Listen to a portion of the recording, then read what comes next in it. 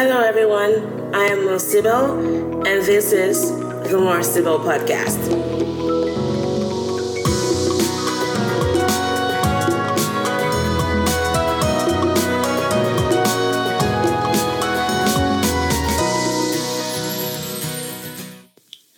Hello everyone, welcome to the More Sybil podcast, where we talk about thought culture, Blacks and Asians, and those who care about them.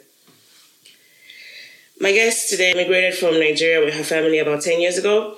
She is in her final year of pharmacy school at the great University of Texas at Austin. In her free time, she enjoys spending time with friends and family, running, cooking, traveling, and serving her community. And I know just not at the same time. So join me in welcoming Miss Fiona here. Hello, it's good to be here today. Very excited. Thank you. Thank you for doing this, Fiona. And I should say you're like the first live guest that we're having on this podcast. So how does that make you feel? It makes me excited, actually. Man, I feel so special. Very special indeed. It's nice to be live and direct, you know? So it's great. Thank you. And Fiona and I kind of go a long way. I used to be her TA when I was still in grad school, and she was one of my very bright students. And then we ended up working together in a lab. Yeah. About today would be the Nigerian culture. So I know we're talking earlier before the podcast started, how you moved with your family about 10 years ago. So I thought maybe a nice thing to get started with is drawing parallels, comparisons, or even similarities between Nigerian culture and then you being a transplant from Nigeria to the US. How has that been? Man, it's crazy that it's been like over 10 years now. The culture in Nigeria is just very different. And moving here, it's like, yes, you're now like in America, you're an American, but still, you know, it's like you're still Nigerian. So like being able to combine both cultures with the differences. Yeah, the food is different. Mannerisms definitely very different. Let's start with the food. What exactly about the food do you want to talk about? Let's see. I guess let's talk about the main like staple dishes you see a lot. Nigeria. Rice and lots and lots of rice. I think it's like I guess that kind of is what ties our dishes with, you know, some of the Asian dishes. That's what I would like that. Yeah, they eat lots of rice as well. So, you know, we do lots of rice. So we have jollof rice. Nigerian jollof rice, okay, for references, not the Ghanaian ones. Yes, let's be specific.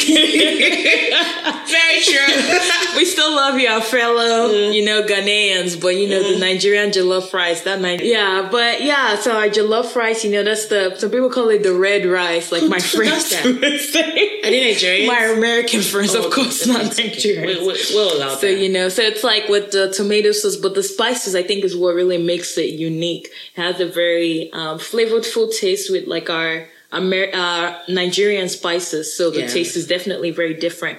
Nigerians tend to eat, you know, more on the spicy level. So our foods, I think, we're very known for like just the rich in flavor and spices. So we definitely do like more peppers in our dishes than like a traditional American meal. Very specific. It's really like, you know, if I'm introducing people to Nigerian food for the first time, like I think about, I guess like most recently, I had an opportunity to work with some people from Singapore. Yeah. So they were very interested. We're in Houston. They're interested in trying something, you know, Nigerian. So we're like, okay, let's go to a Nigerian restaurant. That way we can have like a sample platter of... Oh yeah, they're very open. Yamanegusi soup. We need to give her a name. She has to have a Nigerian name. That was very impressive because I was like, man, she was bold. She like literally ordered the most Nigerian thing on the menu.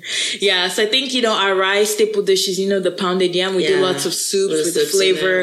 And then we're talking about like, I guess meat is huge for us too. Yeah. I have friends that are vegetarian and I'm like, I don't know only if things have changed back home, but I don't think you'll survive in Nigeria. Yeah. I think maybe nowadays, like maybe the more up and coming restaurants would kind of have some vegetarian but how would you explain that to your family members? But like, you saying you're not a vegetarian is almost like saying you just joined a cult. They'll probably bob your hair or something and and it's like, I mean, I guess like most of the time, because some people won't even eat meals that don't have meat I think it's a status thing. Because if you offer someone food without meat, it's seen as maybe you don't have enough money. You know how meat is always like, to me, I mean, my impression of meat in dishes growing up was, it was a sign of a luxury. And that's why they wouldn't give you more than one piece of meat.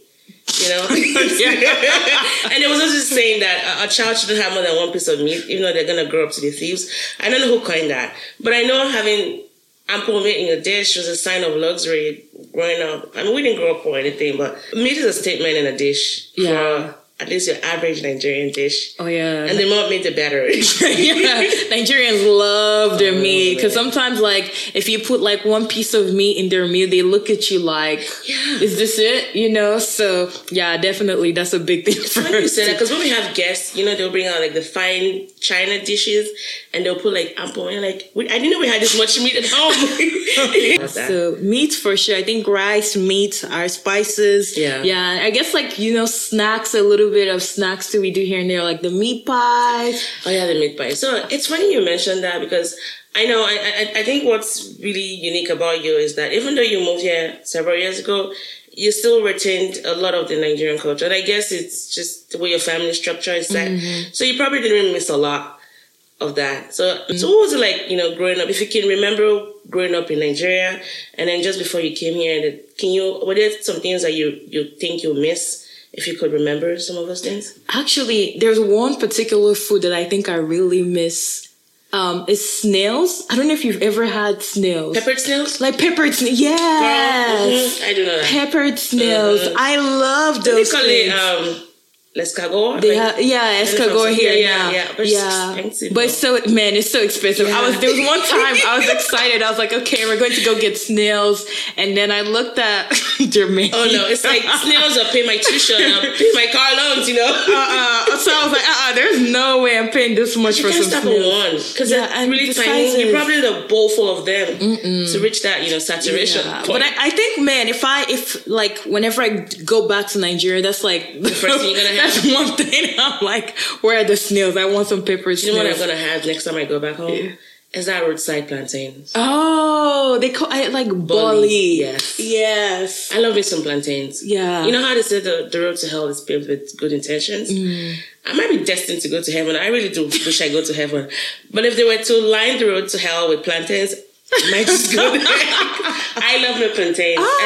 And I miss that roadside plantains with groundnuts and just that smell. Yes. Oh my goodness. But then, I mean, I guess I don't really miss this because, you know, I've had opportunities to eat this here a lot. But it's the suya. I think it's going back to the meat too. I really, But they have something like that here. I mean, it's not like I miss. They call it jerky, I think. Yeah, they have like jerky dried. And then like if you go to like authentic. But the thing I've noticed though, because I've tried, especially now since I'm currently in Houston, I've tried like different suyas from different places, and they taste very different. Like the authentic Nigerian places, you get more Nigerian tasting suya. I think it's the flavor. I think it's the pepper that makes the difference. It's the pepper that makes a difference. So maybe the next time someone is going back home to Nigeria, you can ask them to buy you the sauce. The sauce, because the meat, I think, is probably going to be basic, or how you prepare it. I think it's the sauce that makes the difference. Like the ones with ginger and you know, pepper in it. There's specific sauce. I think usually the people who are able to get access and bring those here, they're the ones that usually end up with the authentic. Suya. Because suya was a big deal for us back then in Nigeria. So for me, I can taste suya and I can tell you, this is the real deal. Like the suya if we need to like do like a taste test for suya, we'll probably put your name down on that. Oh yeah, all day. Well, for me, I don't really because meat gets to my teeth. If water could get stuck in between my teeth, it would. So with dry beef, it's a hassle having to floss afterwards. So I'll pass on the suya. But give me some bully plantain anyway, anytime, and I'll do justice to that. Oh man, that's a good one for sure.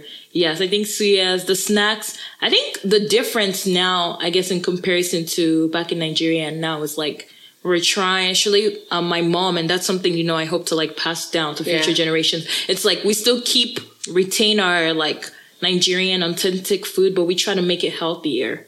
Oh, I see. Yeah, without necessarily taking away the unique aspects of things. Like, for example? Yeah, like for example, like with our meat pie, we try to like the dough, like there's specific things we do with the dough not to make it like too thick. Yeah. And then even when we make the whatever we put on the inside too, with, we try to go light on the fillings. And then, we do less frying. So even right now, I don't really eat much chin-chin anymore, but from time to time we do it. But then something I heard, which I thought was really cool, was some people I heard they bake chin-chin. Who are those people? I don't know if that's something you've heard of. I don't know. I probably don't want to meet them.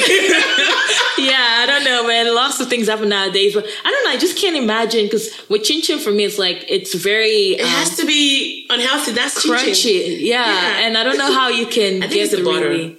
But yeah, if anyone knows out there, hit us up. Let us know, because we don't know that. Yeah, and then for meats, instead of deep frying our chicken and meat, we do lots of broiling and baking. Chicken. So I think that kind of helps. Yeah, so it's still, everything's still standard. We just try to figure out things, alterations here and there, just to make it healthier. Good. Yeah. So, but overall, we still retain.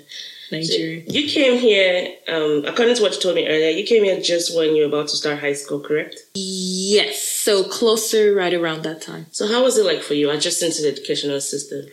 Ooh. I think that's a very interesting time. Because at that time, people are growing into more so adulthood. I think for me, so the way they kind of put me in the classroom system was they looked through my transcript and saw classes I had taken in Nigeria, and they're trying to assess from those classes what grade level was she fit here in the United States. And back in Nigeria, we start school usually as early as whenever you can read, write, you just start school. So there's no set rule of, you have to be 5 to start school. Almost like the next day after they give birth to you, you start school. Yeah, pretty much, man. Nigerians don't play games when it comes to their education. But I guess we could talk a little bit about that. But that's one of the things I really admire about our culture. But yeah, we start very early.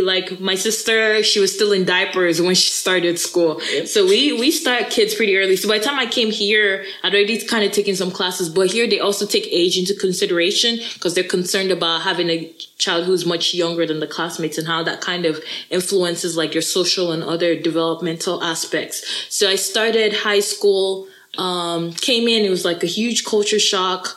I know, because I think back in Nigeria, there's lots of uniform wearing. People wear uniform to school, and here that saved a lot of us. Here it's the kids wear whatever. I think now I'm in the culture. I'm immersed in the culture now, so it's a little bit different. But I guess looking back, most of the girls would wear makeup and all of these things to school, versus in Nigeria, it's more, everyone's very plain faced. Yeah, in that sense, it's different.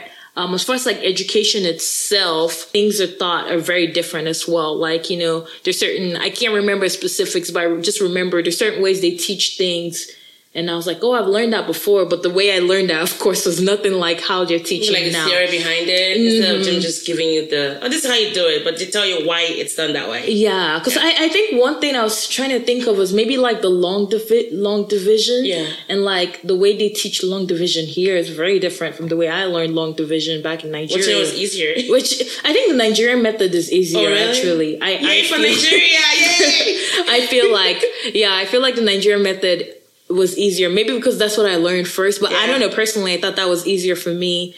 And then way semesters are structured, so little things here and there are different, but in terms of the level of education you get, I still think it's the same things they teach, in terms of algebra, all that stuff is the same. It's just the way they go about teaching it is different. And then in terms of educational structures, a little different with in the US, all your education from the beginning till up to high school, most of the time you get free if you go to a public, school. Then, except kids who go to private school who have to actually pay for school. Here it's free education.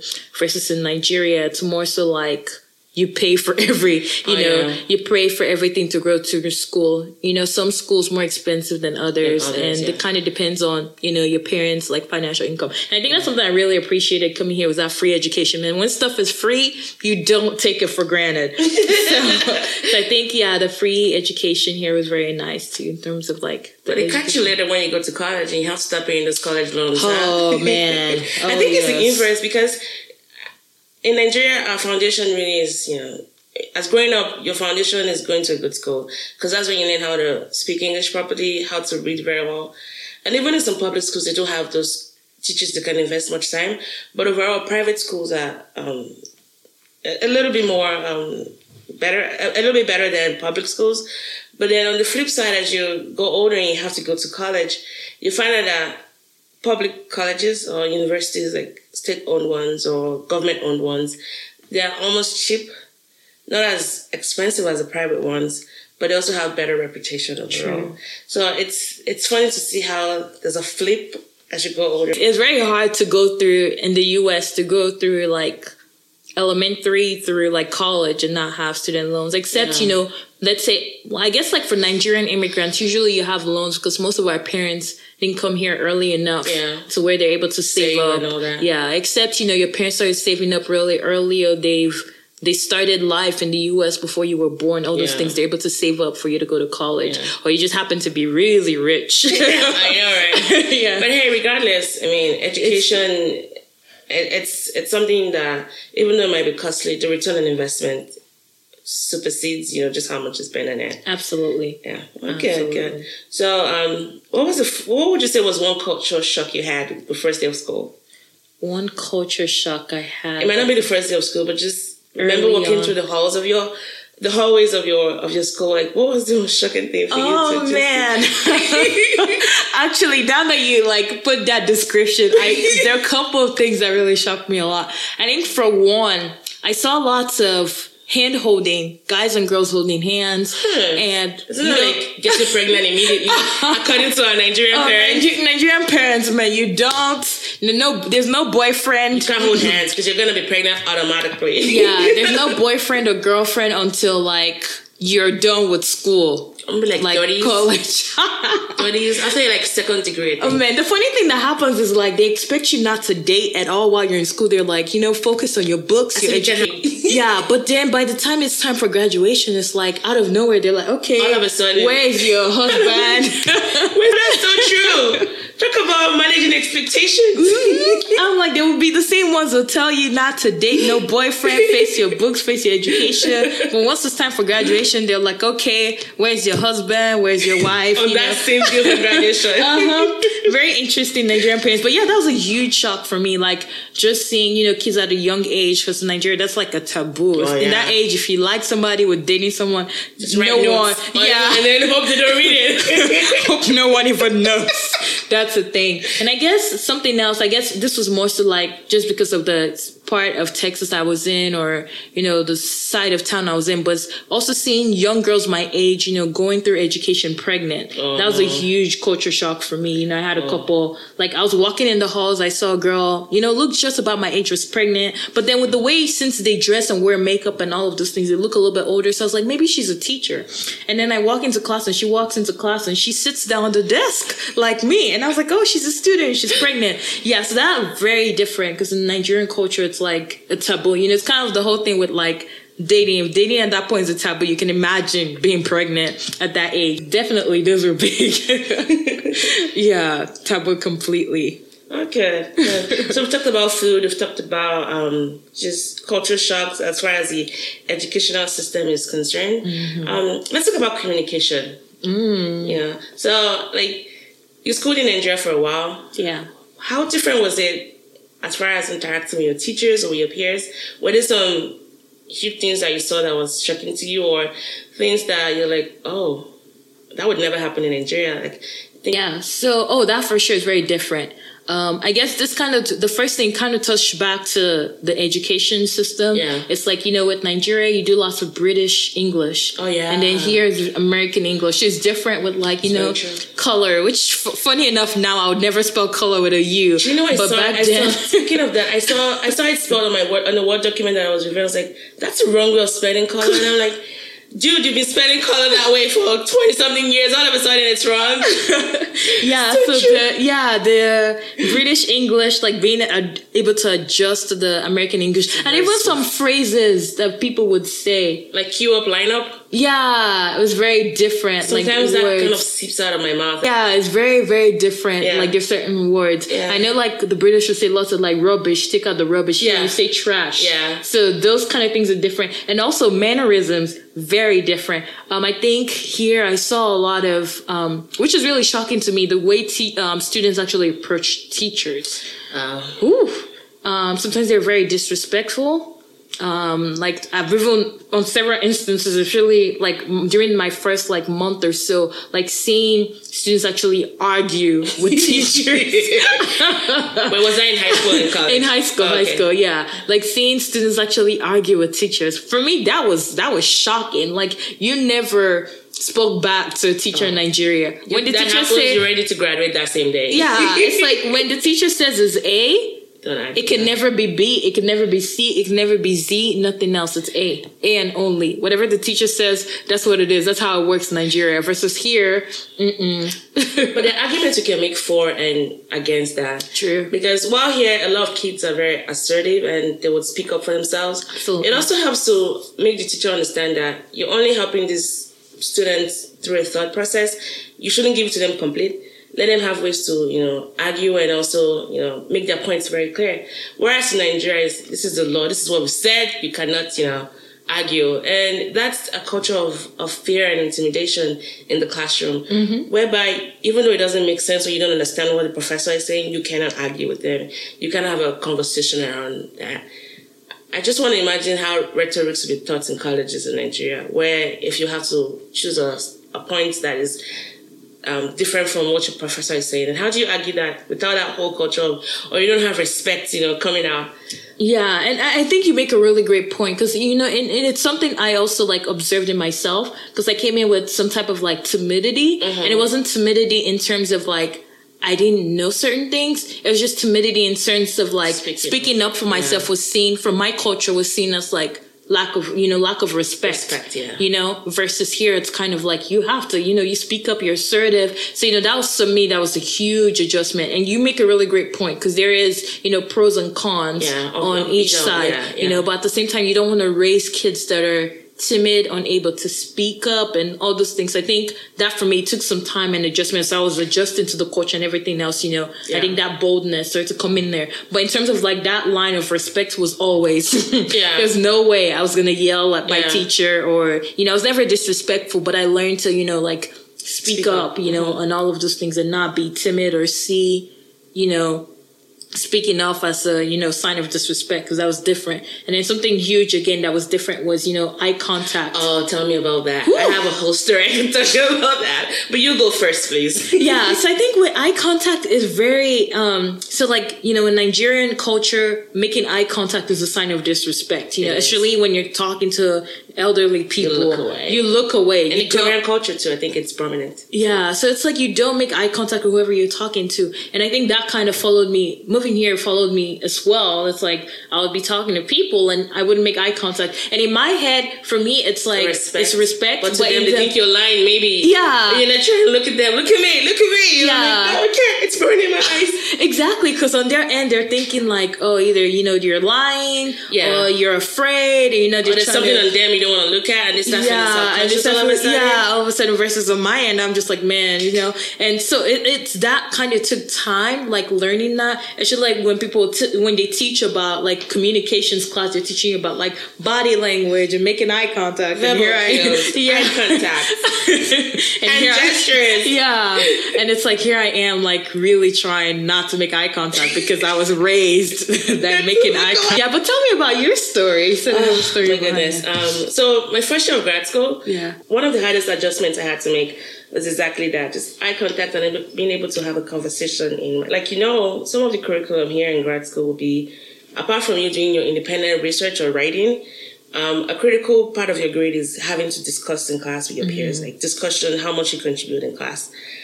But how do you contribute when your thought process before then has always been whatever the teacher says is what you go with, whatever your professor says is what you always have to stand by. So I realized that I wasn't really saying a lot in class, not because I didn't know what to say. Well, sometimes I didn't know what to say because it was a class on the American healthcare structure and insurance and all of that. And I remember my professor, he had asked a question and somebody made an argument against it, and I tried to say something that was contrary to popular opinion, but I could feel my heart beating. I was like, okay, I'm done. Like, after I'm done with this class, I'm sure they're going to come tell me to come get my bags and fly me back to Nigeria. How dare I challenge my professor? And I used that moment to talk because I realized that it was half of in the semester and I wasn't talking in class. You need that grade. And the Nigerian that I am, I needed that A, you know? And I was so scared that after the class, I had to go meet the professor. Like, I'm so sorry. I felt like I was arguing with you in class, but I just wanted to find a way to talk to you about that. And it was like, you know what, that was probably one of the best times I've heard you speak. Mm-hmm. And I really like that argument. Would you be interested in pursuing that as a line of research? And by the way, don't call me Professor Dad, call me by my first name. How? How? Like, how's that going to happen? Yo, I'm going to use all your titles if you want me to, and then put your last name on it. Put some respect on it. No, like the first name thing, it's a culture shock for me. Yes. I still can't do it. I still, like a lot of my mentors now that I'm no longer in, grad school, they expect you to start calling them by their first name, but it's not gonna happen. I'm sorry. You're always gonna be professor and doctor. I can't do that switch. I've tried. I mean, some people find it easier to do, but now. Yeah. I can't. I'm just gonna keep calling you doctor till the day we both die or one of us dies before the other person. It's just a cultural thing. Yeah, that's a really, really great point. Yeah, and that's a huge like culture shock. Yeah, because in Nigeria it's like everyone, the older people, you always call them, sir. Even if it's one day. Ma'am. Difference. Yeah. Auntie. Mm-hmm. Auntie. Oh, we call everyone auntie, uncle. That's even why you're related by blood. They're not even auntie or uncle by blood, but you call everyone auntie. We're all related.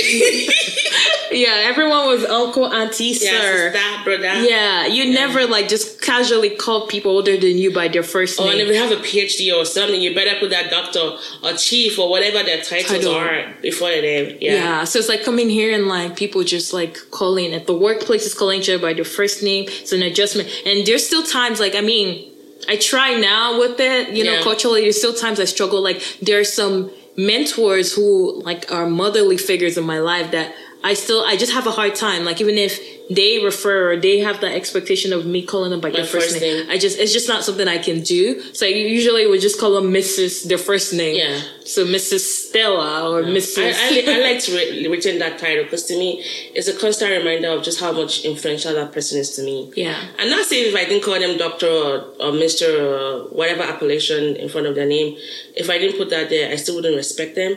But every time I say their names out, I still want to always remember where I came from, how far they've helped me. Yeah. So it's more for me than from them. There's one time, I don't remember exactly, but there was someone who came to visit my family with small children. Yeah. And, I introduced them, as my name, which is Fiona. Yeah. And then the mom's like, no, Auntie call her Auntie. And mention your auntie, the mom's sister. And I'm just like, no. Just call me Fiona. No. Oh, man. So. I mean, there's some times when those things are needed. Yeah. But I feel like when you want to really meet people, like, at the very core of things, titles don't make sense because sometimes they kind of drive a wedge between you and people that don't really know you, people that might feel a lot intimidated by those titles. So, but anyways, I just see the use of using titles. That was very, very interesting. So I want to ask you, you are in pharmacy school right now, correct? Yes. Your 4th year and you're almost rounding out, about to start residency. Ask, why pharmacy? Why not medicine or nursing or engineer? Oh man, that's a really funny question. For several reasons. I think initially, like from a very young age, I got exposed to like pharmacy, through like having to go into the scene for my sister's health actually. But then through that time, it was like pharmacy. I wasn't exactly sure what pharmacist did, but like from that experience, I was open to seeing pharmacy a little bit. So, I took the opportunity to start shadowing and seeing people. And I remember my aunt was a nurse and she's like, don't be a nurse. Cause nowadays, most Nigerians, it's very culturally, most of our moms are, in the nurse line, which there's nothing wrong with that. I have so much respect for nurses because they do so much when it comes to like patient care and all. Like, they're I think they don't really get the exposure or the recognition for the work they do. But she's like, no, don't be a nurse. And I was like, okay. okay. I mean, I personally didn't see anything wrong with it. But, after opportunities of, shadowing pharmacists and seeing the difference, because I think publicly, a lot of people see pharmacists as, working at CVS and Walgreens and, your local community pharmacists who will dispense your medication, which is great because we do need those positions. But I think a lot of times people don't see pharmacists and doing, the other aspects of pharmacy, like, in terms of we have pharmacists working in the industry. We have, hospital systems. We have lots of pharmacists. Pharmacists in academia. Yeah, pharmacists in academia, teaching, there's some pharmacists who do very non-traditional things, pharmacists who travel, they nuclear pharmacists. Yeah. And, with the way our healthcare is changing now, there are patients with diabetes, hypertension, more patients with comorbidities and chronic diseases. Some people, the healthcare professionals that literally see them and take care of their primary issues is a pharmacist that they see on a regular basis. So I think the pharmacy profession has really grown.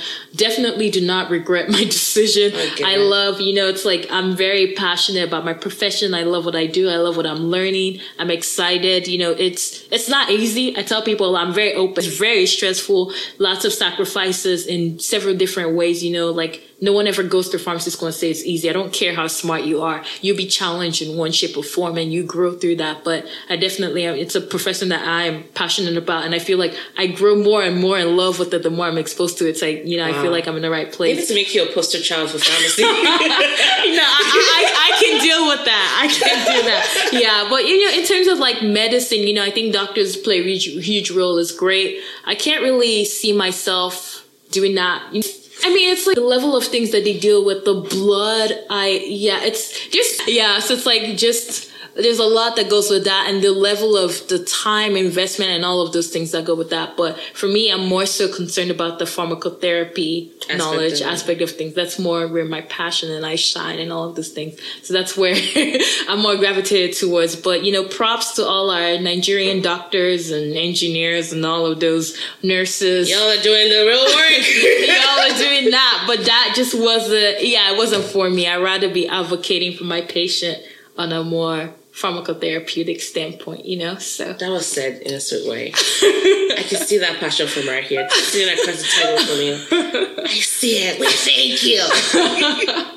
Anyway. Oh, yeah. Do you want to talk a little bit about, Africans being loud and... Oh, yeah. Wow. Where did that start from? And I'll tell you, take for example, my mom. I love your mom. I have to scream on the phone when I talk to her because it's not a hearing problem. She doesn't have any of those. As much as maybe it's the way I talk or maybe I talk fast. But I know personally, one of the things I had to do was to find ways to reduce the tone of my voice. Because why do they think we're loud? You're soft-spoken, by the way. You're not half as loud as I can be. I can tell you that. Maybe I'm one of the few. The only time you get me to where I'll be loud is either when I'm very excited, which tends to happen a lot. I'm a very happy person for the most part. Could it be when we're speaking our language? Because when I had one of my Korean friends over, one time, and I was on the phone with a friend, and it was a 20-minute conversation there about, and after the conversation, she was like, "Are you okay?" I was sounding angry on the phone.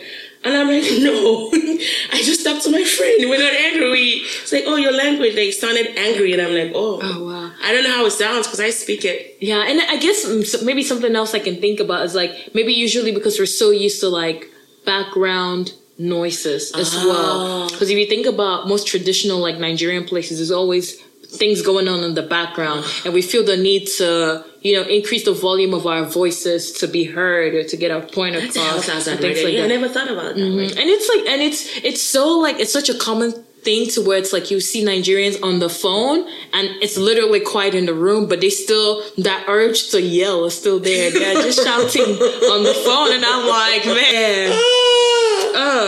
Wow, I never really thought of reasons why, but that's a very tenable point right there. So, different reasons. But yeah, Africans, we are loud people.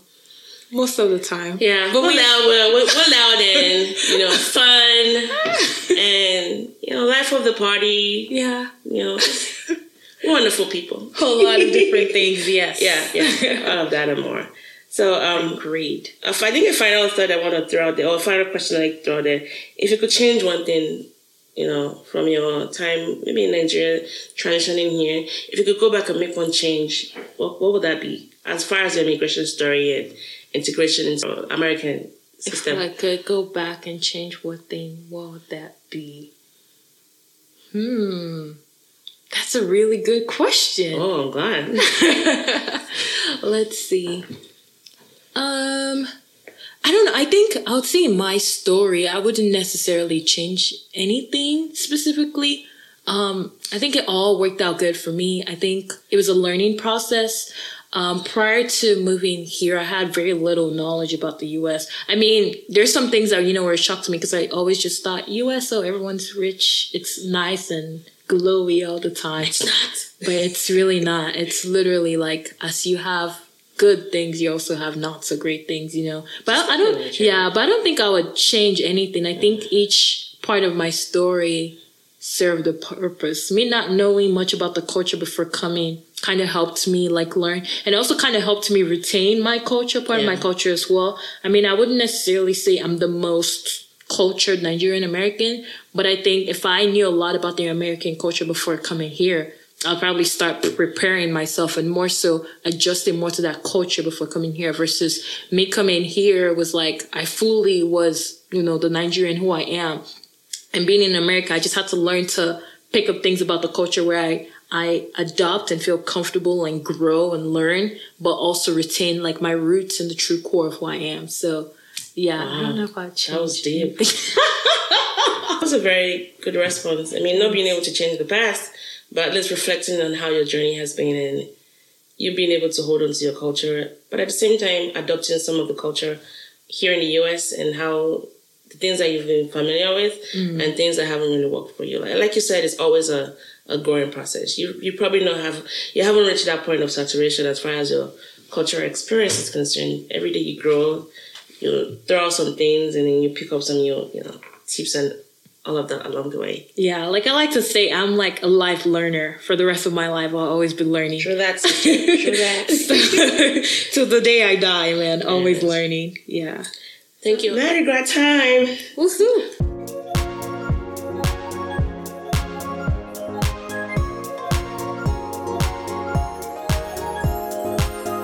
You want to tell us what your question says and how you're going to go about answering that?